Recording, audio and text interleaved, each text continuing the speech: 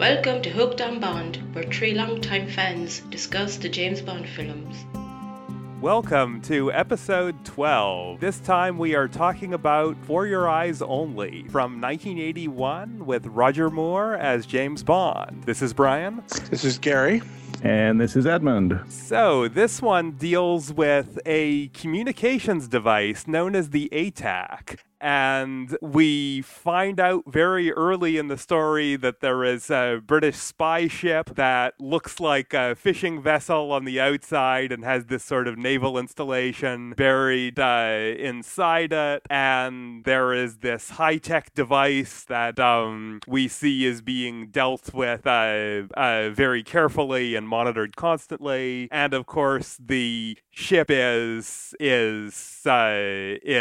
sunk. It's destroyed, and we don't know exactly what happened to this device, but we shortly find out that it is a key device used by the British Navy for targeting, and apparently if someone else gets hold of it, they could take control of basically all of the armaments in the British Navy, or something along those lines. Yeah, well, specifically the Polaris submarines and their nuclear missiles. Yes, that was it. And Bond is sent to find out what's going on, locate what's left of the ship, and make sure that either they get the ATAC back or they see that it's destroyed so it can't be used by anyone else. And we see that there was a Greek couple that was secretly looking for the British, and they are shot down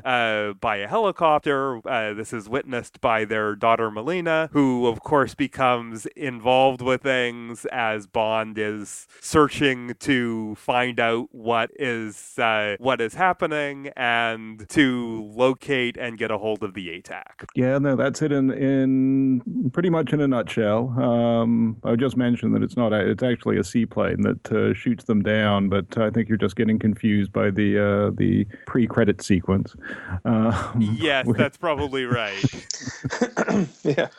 Of course, this is I consider a sort of an infamous sequence where Blofeld takes remote control of the helicopter Bond is in and basically has so much fun flying it around that he, of course, gives Bond plenty of time to commandeer it and summarily dismiss the Blofeld, even though they never say it's Blofeld, but given the fact he has a white cat and he's bald, dismisses him from the series rather.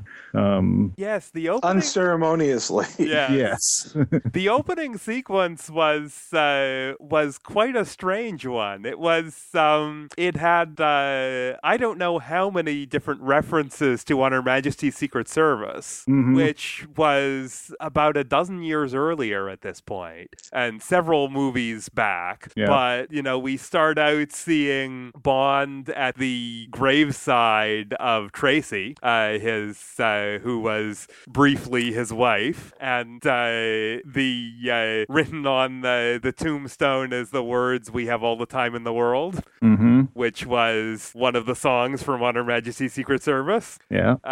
You had Blofeld presumably Blofeld with the neck brace, which we saw at the end of On Her Majesty's Secret Service. Although I would say that he's more in a wheelchair because of what was done to him at the end of Diamonds Are Forever, at least. That's what we're supposed to think, I think. Yes, maybe, but he did sort of have the look of the Telly Savalas Blofeld with the bald head That's and certainly the neck true. brace. That's certainly true. Yeah. That was a combination that you had in that memorable ending scene in On Her Majesty's Secret Service. So I read that as a tribute there, but they definitely did not say that it was Blofeld. Blofeld was not mentioned. Spectre was not mentioned. Right, and the reason for this... You had the cat. I like the fact that you didn't see his face. Right, well, I mean, at the end of the day, that's because Blofeld was always hidden in the first few movies. So they were sort of paying tribute to that. But at the end of the day, Broccoli did not have the rights to Blofeld at this point. It was definitively decided that Kevin McClory had the rights to Blofeld. So Broccoli could never use Spectre or Blofeld again, and he decided decided, let's get rid of him in the most obnoxious way possible. And the sequence starts well. It's creepy in the graveside. The priest sort of gives Bond the sort of a creepy look as he flies away in the helicopter. Oh, he's practically giving him last rites. Pretty much giving him last rites. And then it's working well for a little while, although Blofeld, or not Blofeld, whatever, starts taunting him in a really cheesy way. And then once Bond turns the table, it becomes silly. And the whole sequence is completely destroyed by Blofeld's last line, where he says, "We'll do a deal. I'll give you a delicatessen made of stainless steel." He really does say that. That's in the script. Wow. Why Bond would want a delicatessen of stainless steel is beyond me. But that's in the script, and it's said on screen, and for me, that completely ruins the scene. As bad as like the slide whistle ruins the jump, or it just really, really wrecks it. And you can only think of that it was meant to be as insulting to Blofeld as possible. Yeah, but actually, the thing I did find intriguing this time was actually watching the movie and getting all of those On Her Majesty's Secret Service references. Because when I first saw it, it was after the Moore films being my introduction to seeing Bond in the theaters. And at this point, I think I'd gone back and seen a bunch of the Connerys, but Secret Service was not one of them. So, all of that just, completely went over my head when I first saw it. And it was kind of neat to, both that opening sequence and then, I think that was a deliberate little signal that, they were going back to, a less over the top style with this one, and kind of back to basics and back to some of the sort of attitude and elements from those early movies. Yes, there was a definite effort to move back to a little bit more classic Bond and a little bit less over the top, especially coming after Moonraker. Space laser battle. Well, I think at the time what Cubby Broccoli was saying producing this was that he did not want to get into the game of trying to have to top each one. And, what do you do to go a step beyond Moonraker? Well, it starts to become, a little silly at that point. So I think, there were definitely lots of efforts to move back towards a lot of, the slightly earlier elements there. So we should mention some of the characters here. We had an interesting array of Bond girls in here. Carol Bouquet played Melina as sort of the central one, and was sort of our strong woman character. The vengeance-seeking Greek woman of myth. Yeah. And definitely, and let's just say, possibly the most gorgeous Bond girl, or one of them, and definitely the most gorgeous Bond girl still. If you see her now, she still looks amazing. Yeah. She's one of the few that's like been over 30 years since that movie, and she looks fantastic. I think she stood up as a pretty good character in it, and it was sort of, I think it was at a time when they were sort of dabbling with stronger women and, trying to get this to work. I know the image of a woman using a crossbow is something that we've seen in film and television quite a few times now, and I'm wondering if this was one of the earlier ones in sort of mainstream film. Maybe, Yeah, I think so. I can't think of too many prior to this. Yeah, it was definitely a distinctive image and a character who really sort of stood up, visually. You had the very long silky hair and the, crossbow wielding and so on. And you had this idea of her, standing up to do her own thing most of the time during the film. Mm-hmm. And having this revenge aspect, but also sort of understanding that, yes, there are other issues and, she's willing to go along with what Bond has to do, that, yes, there are sort of major issues involving the politics of the thing.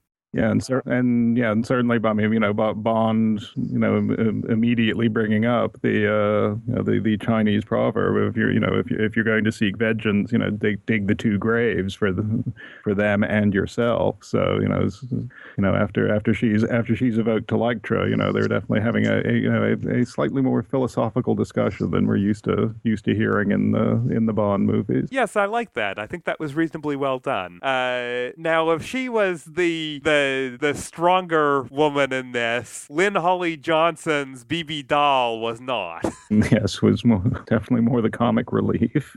Yeah, I mean, she was cast for a particular reason. They had some snow sequences, and they thought someone with that ability. She'd been in what was the movie? She'd been in a skating film before. I forget the name of it, but she'd been a reasonably well-known American actor as a result of that movie, and I think they thought her casting would be good. It would be something that might help fuel the movie. Her character obviously it comes off as a joke at the end throughout the film, and really more annoying than anything else. But I will say that the script allows her to sort of pull it together at the end. She actually sort of rises to help Bond at the end. She does only one thing to help him, but it's pretty important. And I like the fact that the movie sort of redeemed her in that way. Yes, her sort of redemption at the end was, I guess, sort of the payoff for that character. Sort of her growing up. Yeah, her growing up a little, because clearly she was immature and she needed something to sort of wake her up to that. Yeah, the actress was indeed a competitive skater. The whole figure skating thing was definitely a big part of it. But yes, she was played as being very immature, and Roger Moore had concerns about even, at his age at that point being, played across from this actress who was not yet 20 at that point. And it did feel a little bit of a stretch there, having the two of them playing across each other. But they were playing the roles. Like she was too young even for Bond, and he just didn't want anyone that childish. Well, yeah, that's right. So it doesn't really work, and it is a little bit annoying, but I actually don't mind it as much as I thought I remembered minding it. Yeah, I think it works on one level, but in some other ways it doesn't work as well. That's true. The third woman would be Countess Liesel. Yes, yeah. Cassandra Harris. Who of course is also known for later. She was Pierce Brosnan's wife when they were filming this, and this is how Brosnan sort of first intersected with the Bond producers, and they sort of got it in their mind that they might eventually cast him. And she was quite good. She was always very good at playing sort of you were unsure where she was. Was she a femme fatale? Was she a good girl? Could she be trusted? And the character here is quite nice. She doesn't get that much screen time, but she sort of comes alive in that short amount of time. That's right. You never know where her allegiances lie, and that was nice. There are sort of several points where you think, oh, well, she's actually, really working on behalf of this person. Well, no, maybe she's doing something for this person, or maybe something else on her own. And that sort of bouncing around was nice. I thought that worked. Although what's interesting is, since she really was very likely Columbo's girlfriend, or it's not entirely clear, they were very close. He sort of sent her to sleep with Bond, and she did. And so it's like her role is a little bit unclear even there. Yes. Like she was sleeping with him just like he was sleeping with her for information. It was a very, there was no romance in that one. Although it seemed like at the end that she and he had a connection. She turned out to be British and sort of faking it, a bit of a con artist herself. I think they sort of had more in common at that point. Yeah, there do seem to be quite a few sort of cold and self-interested relationships of different sorts between different characters in this film. We also need to talk about the two sort of villains, exactly how you consider them as, I guess depends where you are in the film or how you look at it. Topol played Milos Colombo, and then you had Julian Glover as Kristatos. As a child watching this movie for the first time, I guess I was 12 or 13, I bought into the Kristatos story. It seemed like a reasonable explanation, and Glover seems like a likable person, very friendly. So I think I bought into that at the time, that, this is when it turns out, he was the villain all along, because Kristatos does turn out to be the villain, and that was well done. Now, knowing who Julian Glover is, knowing he was a villain in the Indiana Jones series, he was even a villain. He was even a commander in Empire Strikes Back, working That's correct. for the Empire. Yes, indeed. I mean, he's pretty much always a villain. If he's in your film, he's the bad guy. It almost stands to reason he's the bad guy. So, and while Topol, of course, is Tevye from Fiddler on the Roof, and is almost always the good guy. That's He's right. Dr. Zarkov. I don't know when I don't know if he's ever been the bad guy. He just can't be unlikable or unlovable. Yes. So now it's so obvious, but as a child, I bought into it. So I think it was well played by the actors. It also represents a rare, surprise villain for the Bond series. Yes, absolutely. Where it's like you're not supposed to know who the bad guy is, and usually it's pretty obvious in every Bond movie who the villain is. So I'll give them credit for pulling that off nicely. And of course, it should also be said, this is the plot of Riziko, the short story written by Ian Fleming in For Your Eyes Only, the anthology of short stories, where Bond meets the two smugglers, and it's unclear who the villain is until the end, when it's revealed that it's Kristatos is the one he can't trust. The two smugglers, Columbo and Kristatos, are clearly enemies of each other, but exactly where Bond is going to lie and where we end up and who's actually doing what is sort of in flux, and we gradually learn about. Julian Glover has had this amazing career over the years, as you mentioned, Gary, with both Indiana Jones and Star Wars, and being in a Bond film. He was also in Doctor Who a couple of times in the 60s and then in the 70s, not long before For Your Eyes Only. Going to more recent things, you can see him now in Game of Thrones. That's right. Thinking Grandmaster Pycelle or something. That's right. Yeah. He's Pycelle there. And going backwards to his early career, there was a thing the BBC did in 1960 that was called An Age of Kings, and it was like a collection of some of the Shakespearean histories, done in sort of edited form to make like one sort of long, like a series of 1-hour episodes. Let me guess, he gets to be Richard III? I don't know which roles he played in that. It was done like a rep company, so each actor usually played multiple roles. Right. But he was in that back in 1960, and he's still in fantasy television and these kinds of things now. So he's had this amazing career doing all sorts of things in film and television, and not all of them have been villains, but certainly I think most of them have. Yeah. He was also apparently considered for James Bond at one point. Really? According to Dana Broccoli, he was first considered quite early on, and they decided he was too young. And by the time they were considering him again, he was too old. But that was considered at one point, at a couple of points apparently. But we had some interesting actors and interesting characters showing up in there. I guess maybe this is the point to mention the character and the actor who is not in this film. Yes. This is, I think, the only Bond film that does not have M in it. Is that right? That is correct. Yeah.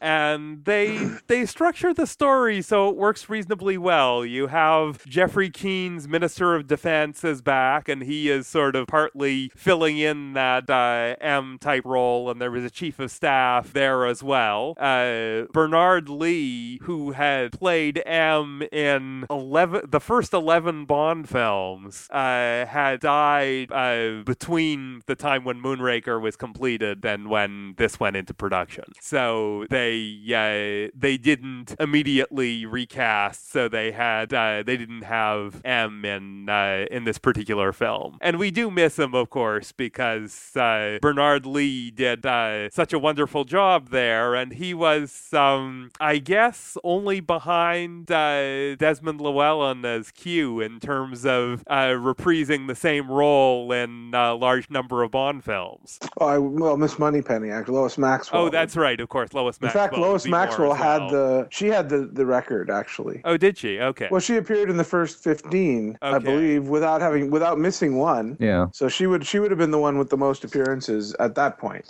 That's right. Okay. In fact, she probably had, and then eventually Desmond Llewellyn did pass her. Yes, you're quite right, of course. Because Desmond Llewellyn certainly he had 5 more. So yes. After that point, you're quite right. Yes. But Bernard Lee still did have a very good, impressive run there. Yes, he did. Absolutely. I also just wanted to mention one other, of the villains. There were some minor villains as well scattered through this movie. They don't really get a lot of dialogue, and they're not that interesting, like Loke and Kriegler, or I think Gonzalez. But I just want to point out that Charles Dance, also the main villain from Game of Thrones, and a great villainous actor that's been in many things, is in this movie. He's Luck's henchman when they're going up on the ski run.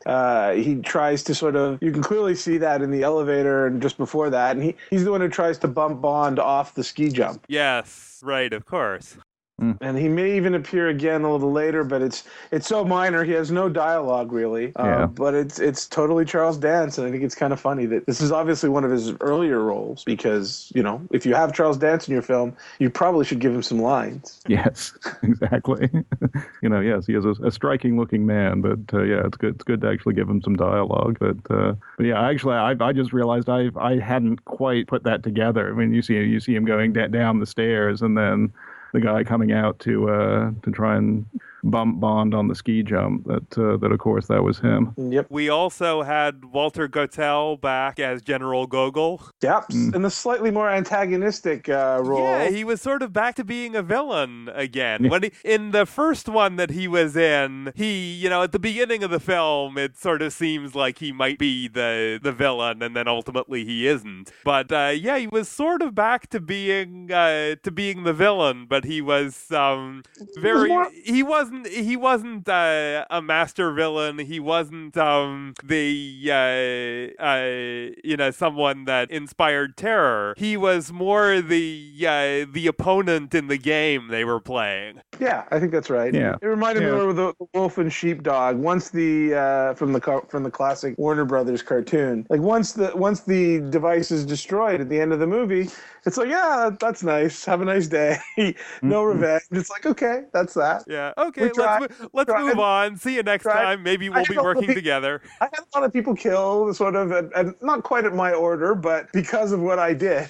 Like Molina, the parents do get killed because he insists on finding this. So a lot of people do die as a result of the Russians' need for this device, but he walks away at the end.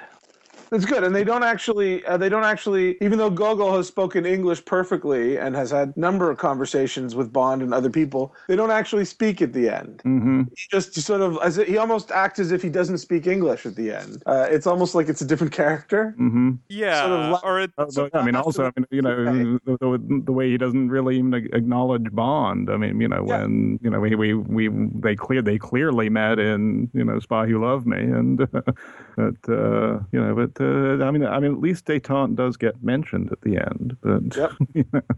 But yeah, we're definitely. I was just going to say, we're definitely back to a more antagonistic relationship than they had in the previous couple of films. Yeah, it almost felt like he knew that in this particular situation, he was not going to be talking to them. There had to be, no communication, no acknowledgement. It was just, the little laugh and waving his hand. He knew that was all he was willing to do there. Yeah. It felt very deliberate and restrained, which was nice. Mm-hmm. I mean, I guess the part that just feels odd about that is that he's acting almost as though it's like, oh, this is just the guy who's here to deliver the ATAC to me. When it's like, no, obviously he knows who Bond. He should know Bond from the previous interaction. So the fact that he's almost expecting it to be handed over is that doesn't quite ring true. Yes. He basically should kind of know the jig is up the moment he sees who has it. But But then again, a little inconsistency, never hurts. There was another minor appearance that made me smile here. Q's assistant, Smithers, was played by Jeremy Bulloch, who I think is best known for being Boba Fett in the Star Wars films. The classic Star Wars films, but he also did lots of British television and other film work and what have you. But it was fun to see him pop up there in that minor role. I had completely forgotten that he was in it. And Q has an assistant. I'm just checking. I was curious about Q has an assistant in the next movie as well. He is in the next one as well. That's correct. That's pretty cool because that makes him one of the rare returning characters in a Bond series. Yes. That's very rare. There are not many of them. Smithers. I did actually there's a Sporkle quiz that I did today. It's like one of those online quizzes, and specifically asked who has recurring roles other than James Bond, who's appeared in more than one James Bond movie. And Smithers is not on there, so I like that. Oh, yeah. Virtually everyone else that's appeared like as a character, every other character that's appeared more than once is on that list. But I think the actor was not actually credited in this film, but he was in the next one. I see. Okay, yeah, that might be. But he does appear, and I think they mention his name in both films. They do certainly mention his name in Octopussy because I just saw that yesterday, so I remember them saying that. I think they very briefly mention his name in For Your Eyes Only as well, but it's very brief. Yeah. But yes, it was certainly amusing to see him pop up in that setting. So, action set pieces, there were a lot of them in this. I had the feeling this was the film where, in their going back to some of the classic elements, that they wanted to have everything in there. Yeah, so we have both skiing and underwater. Car chases. Yeah, and cliff face climbing things as well. Yep. Yes. Yeah. So certainly. I mean, having now seen On Her Majesty's Secret Service, I mean that moment at the end when they finally reveal where the monastery is was obviously another big shout out to that film. Even if his method of getting there might have been a little different, but that whole sequence actually I did rather like, because even though it's not something I've never had the courage to attempt myself. I really don't like the idea of hanging off a cliff where if I go, I'm not going to, I might not survive. But they did have a pretty impressive rock face sequence there. They did. Although my problem with a lot of the action in the movies, I honestly find that a lot of the action is a bit slow at times. I find the scenes, even when they're good scenes, they go on too long. There was an attempt to put a lot of action here, but I found almost every action sequence went on like a couple of minutes longer than it needed to. Oh yeah. I thought the ski one was about right. The ski one, but the ski one sort of segues into so many things. You have the ski jump in the middle, then you have the bobsled part, and then you had a lot of cross-countrying at the first part of it, or a bit of downhill. It goes on for quite a bit. Yeah, I mean, I kept wondering if we were going to see a credit for the Winter Olympics being a sponsor of the movie, because it was like they have to get in like every major Olympic sport. So that went on for a while. The original car chase is entertaining with instead of the Lotus, which gets blown up right away. Yeah. It's what was it, a Citroen or something? Or? Yes, it was a Citroen 2C, I think. It's a little car. The De Chevaux. That's right. It was like the French equivalent to a Volkswagen Bug. It was a Volkswagen Beetle. It was this little car, and they sort of symbolically destroyed the Bond car right at the beginning, which they were trying to do something where it would be not as gadget heavy and going back to some of the things with Bond having to get by on his wits and that sort of thing. Yeah. But yeah, it was amusing to see the theft protection device on the Lotus blows up a car. Which apparently, when they test screened it in New York, which at the time had a very big car theft problem, there was enormous applause when the car blows up. That is funny. Yeah. Well, that would certainly cut down on car theft. However, most people wouldn't want to be driving around on that much C4 or whatever, Yes. just waiting for it to go off. Exactly. But yeah, you had the big car chase that sort of really used the terrain and went for a little bit of comedy with things, bouncing around and going back and forth at times. But I think it was okay. Yeah. I actually quite did like the climbing sequence, which sort of had a lot of tension in it and a lot of sort of Bond, dangling out in the middle of nowhere. Mm-hmm. I guess it's a good sequence, no question. But for me, sometimes I look at these films as how much do I enjoy them on rewatch. And sometimes that scene it's not as exciting as I think it should be. It's also kind of silly where like the guy spots him and tries to knock him off, but doesn't bother calling any of his buddies and saying, oh, by the way, I think we're under attack. No. He just goes down and tries to knock Bond off on his own. Yeah. And little things like that just stand out more. Yeah. And then there's also these moments where Bond keeps getting like one after the other. His all the remaining pitons are knocked out until he's left with just the one, which would not support him at that point. Right. And it's like, it certainly was fun the first time, but I just think it's a bit slow. Okay, fair enough. Yep.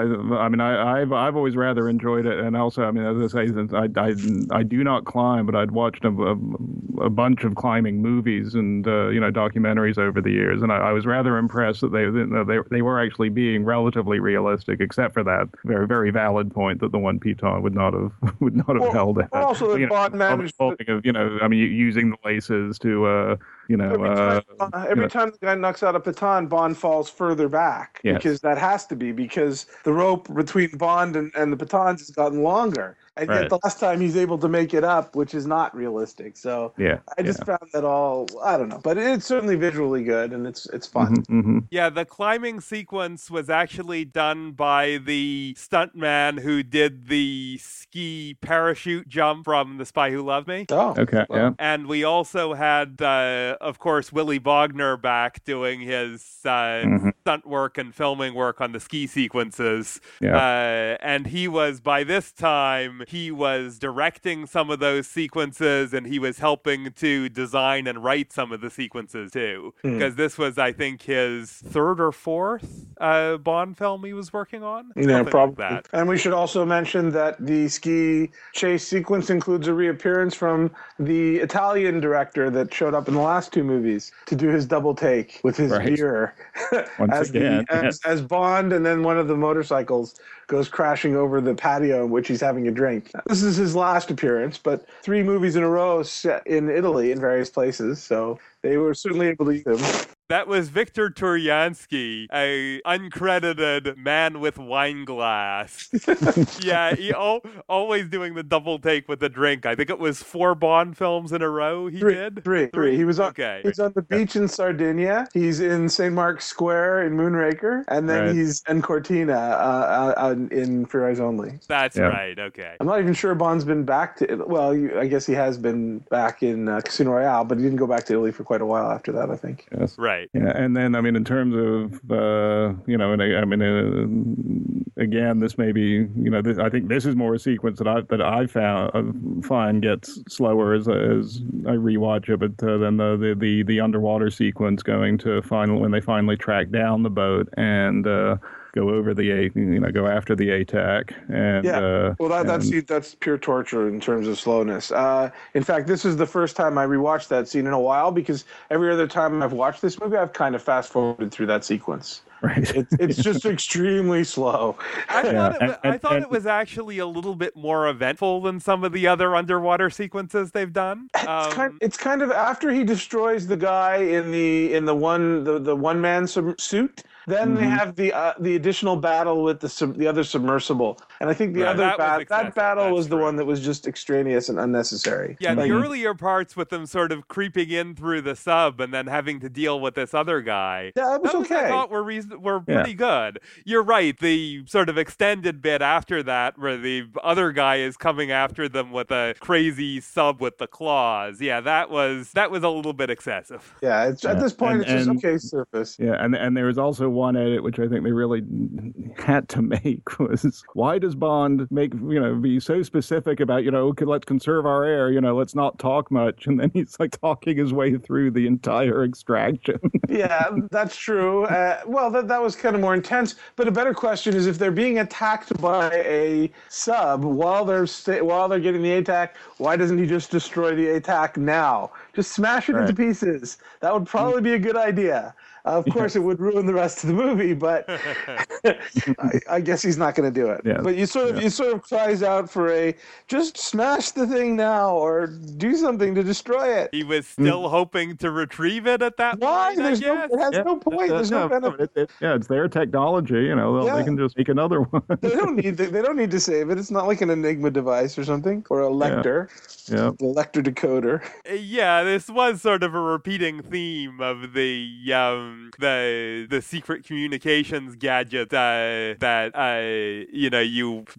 they're trying to either avoid it falling into the wrong hands or get a hold of it themselves. Yeah. Oh, it's thoroughly Cold War, but it's a good MacGuffin as far as yes, MacGuffins absolutely. go. As far as MacGuffins go in the Bond films, it's one of the better ones. Sure. I think it's pretty good. Well, it also the element of the device targeting doing the targeting for all of the ships. That was The Spy Who Loved Me, right? Mm-hmm. Yes, they could track all the ships with that device. Yeah. So there were some connections there, but it worked. It was okay. Yeah, I felt this was more like an Enigma device, and that if it fell into the hands of your opponents, it would severely undermine your defensive capabilities. Mm-hmm. Yeah. And that was sort of what we were dealing with the ATAC. Although I think when I first saw the movie, I probably didn't know what the Enigma device was. Right. I think story-wise, this film was a little bit sort of all over the place, a little bit messy, but all in all, I think okay. Yeah, I think it is good. It's like his mission is to stop them from getting the device. And he almost fails completely, and he gets kind of lucky at the end. At the end, when when he meets Q, where Q unnecessarily goes to the church on Greece to masquerade as a priest to give Bond information, he says, "Your signal sent Whitehall into a frenzy. Did you know there are 300 St. Cyrils?" No, his signal sent Whitehall into a frenzy because he lost the ATAC to the Russians. I mean, it's like that's what sent Whitehall into a frenzy. It's like you've completely screwed up. That's right. But I think that there's some the movie does shoot Greece nicely, or at least the parts at Corfu, I think, is where it was, and it does a good job on that.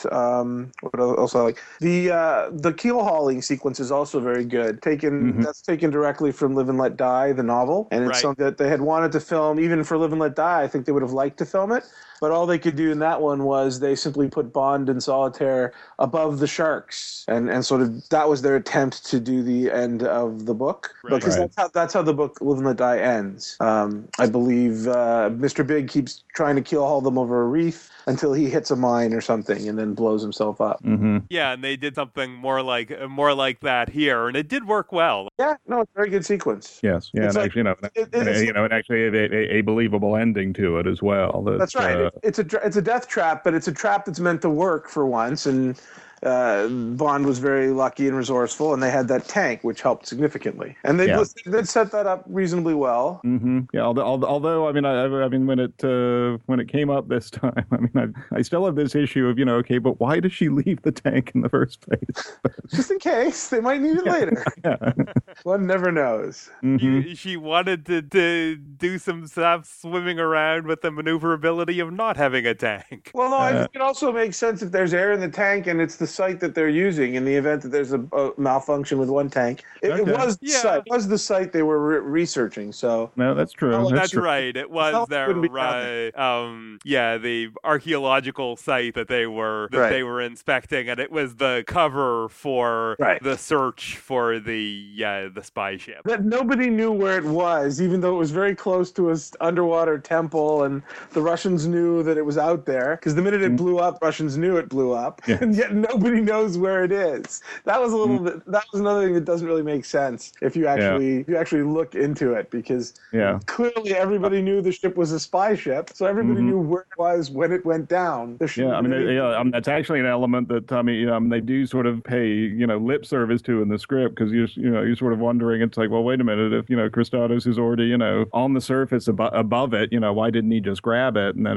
but of course it's no, they it's almost like he if he was being really cunning, they could have thrown in something about him, sort of deliberately leaving it for Bond to go and retrieve, since Bond would know how to disable the security. Plus, it wasn't just a spy ship; it was the disguised spy ship. So Yes. it wasn't meant to be an invisible ship. It would have actually had shipping plans, and it Yeah, would have it was a fishing vessel. yeah, people would have known where it was. Right. It was a secret installation on the fishing vessel. Right, but there was no reason to hide the location of the fishing vessel. That's true. Yeah. Except that the Russians knew it was a secret location on a fishing vessel, so they were already aware of its existence. Because as soon as it blew up, they were like, "Hey, let's go get it." Maybe it's just one high level. There's obviously high level spies in both spy organizations that the movies never tried to deal with. Yes.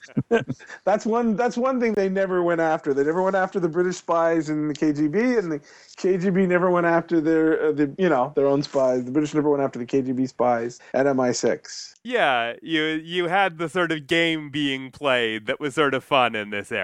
Yes. Okay, so let's give some final thoughts on this. Gary, what did you think of this one? Well, I mean, I've always liked a lot of aspects about the plot. It does follow a nice back to basics mission for Bond, so I do like those elements, and most of the cast is pretty good, so that's enjoyable. Like I said, the things that I didn't like about this movie are, I find a lot of it is slow going. I mean, I find that some of the action sequences were not as exciting as they could have been, and I wish they'd been a little more fast-paced. This was John Glenn's first Bond full direction, so maybe he was still getting the hang of that, or knowing how long the scene should be paced. I think he did get better in many ways as time went on. But what I have to say, the one thing I really didn't like about this movie was the score by Bill Conti, who had won an Oscar for Rocky, but his music here, I think, it kills the mood whenever it's on. If it's the title song by Sheena Easton, but I think it was written by Bill Conti.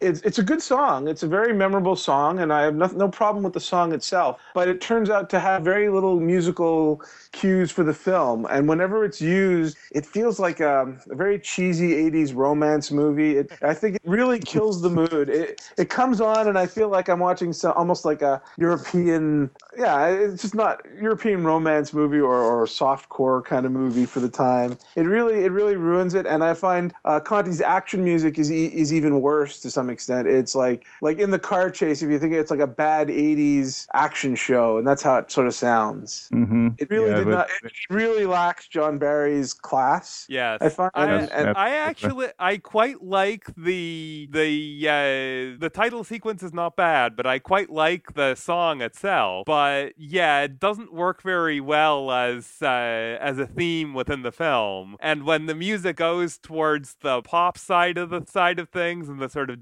dance music of the time, that side of things, it doesn't work well. Yeah. From time to time, it goes to more classical or more sort of Greek folk music type themes, and then I think it works reasonably well. But yeah, when it goes to the theme music or to the more pop music kinds of sounds, it doesn't work very well, and it's a problem. Yeah. It's amazing how those early 80s synthesizers just completely date something now. Yeah. But I agree. I mean, there were times when, the combination of the music and, the way the action sequences were done where, you almost feel like you're in one of the, a Knight Rider or Airwolf sort of sequence. Yes, that's how it felt. At this point in the series, I think all of the soundtracks that we've heard that were not John Barry soundtracks have been sort of problematic in one way or another. Mm-hmm. Yeah, that's true. Yeah, But this one may be the most. This one may be the most problematic. Yeah. I mean, I think it's really a case of you kind of I mean, I guess I understand Cubby Broccoli was wanting to try and stay sort of current, but I mean those the classic Bond themes and what John Barry did. I mean, it's certainly it's become so iconic that. You kind of wonder why they didn't just recognize that, that music is as much a part of the experience as any of the other recurring elements, and just keep going back to what works. Yeah. Gary, aside from music, you want to finish up your final thought?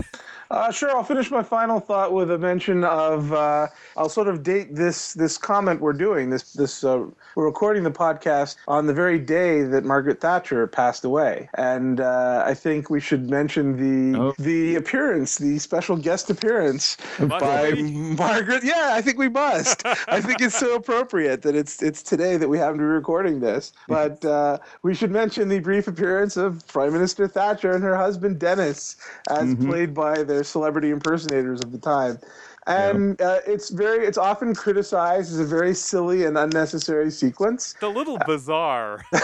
It is bizarre. But I think this movie made an effort to sort of make itself very serious, and it pretty much shoved all the comedy into that opening bit with the stainless steel delicatessen that didn't work, and the very end. If you think about it, there weren't very many comedic moments at all during the film. If anyone provides them, it was Bibi Dahl, and she's not that funny. So really, it kept the silly comedy out for the most part, but it brought it back in the very last sequence. And I don't know, it tried to go one up on the. They didn't do a Bond attempting re-entry, or they didn't make it a sexual double entendre this time. But I think it's kind of funny, and I appreciate it now. It's still silly, but I still like it. Yes, it involved a phone conversation with a parrot that for some reason people thought was Bond.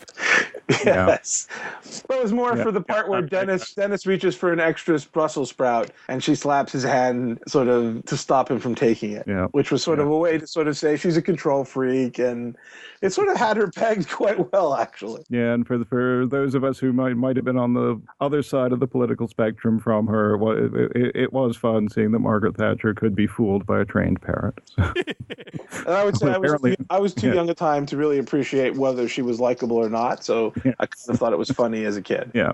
Okay, well, some good points there. I'm just going to say that this is not one of my top favorites of the Bond films, but it's definitely a fun one and a sort of solid entry somewhere in the middle there. It's good. It's definitely a pretty good one. And for me, having Julian Glover in there, who I've always liked, was sort of a highlight. But yeah, definitely one that I enjoy and I'll enjoy coming back to again. Yeah, I mean, I'd agree with pretty much all of that. I mean, that certainly after the excesses of Moonraker, I remember when I saw this, I did find it kind of refreshing going back to the simpler style, and and now, I mean, I think having seen some of the other films that it was playing off of, I would not rank this, quite as highly, but it's still enjoyable enough, and and they're still I think pulling off that mix of the some more serious Bond, but still having some of those comedic elements in there. It wasn't quite as quip heavy as as Moonraker was at times. So an interesting shift in direction, and I mean, it's still a good serviceable Bond film, even if not one of the top rank. Okay, very good. James Bond will return in Octopussy. So this is Brian. Take care, folks. This is Gary. See you next time. And this is Edmund. We'll see you on the other side. Thank you for listening to Hooked on Bond. Find out more at hookedonbond.com or on Facebook. Hooked on Bond is broadcast on the Voice of Geeks network at vognetwork.com.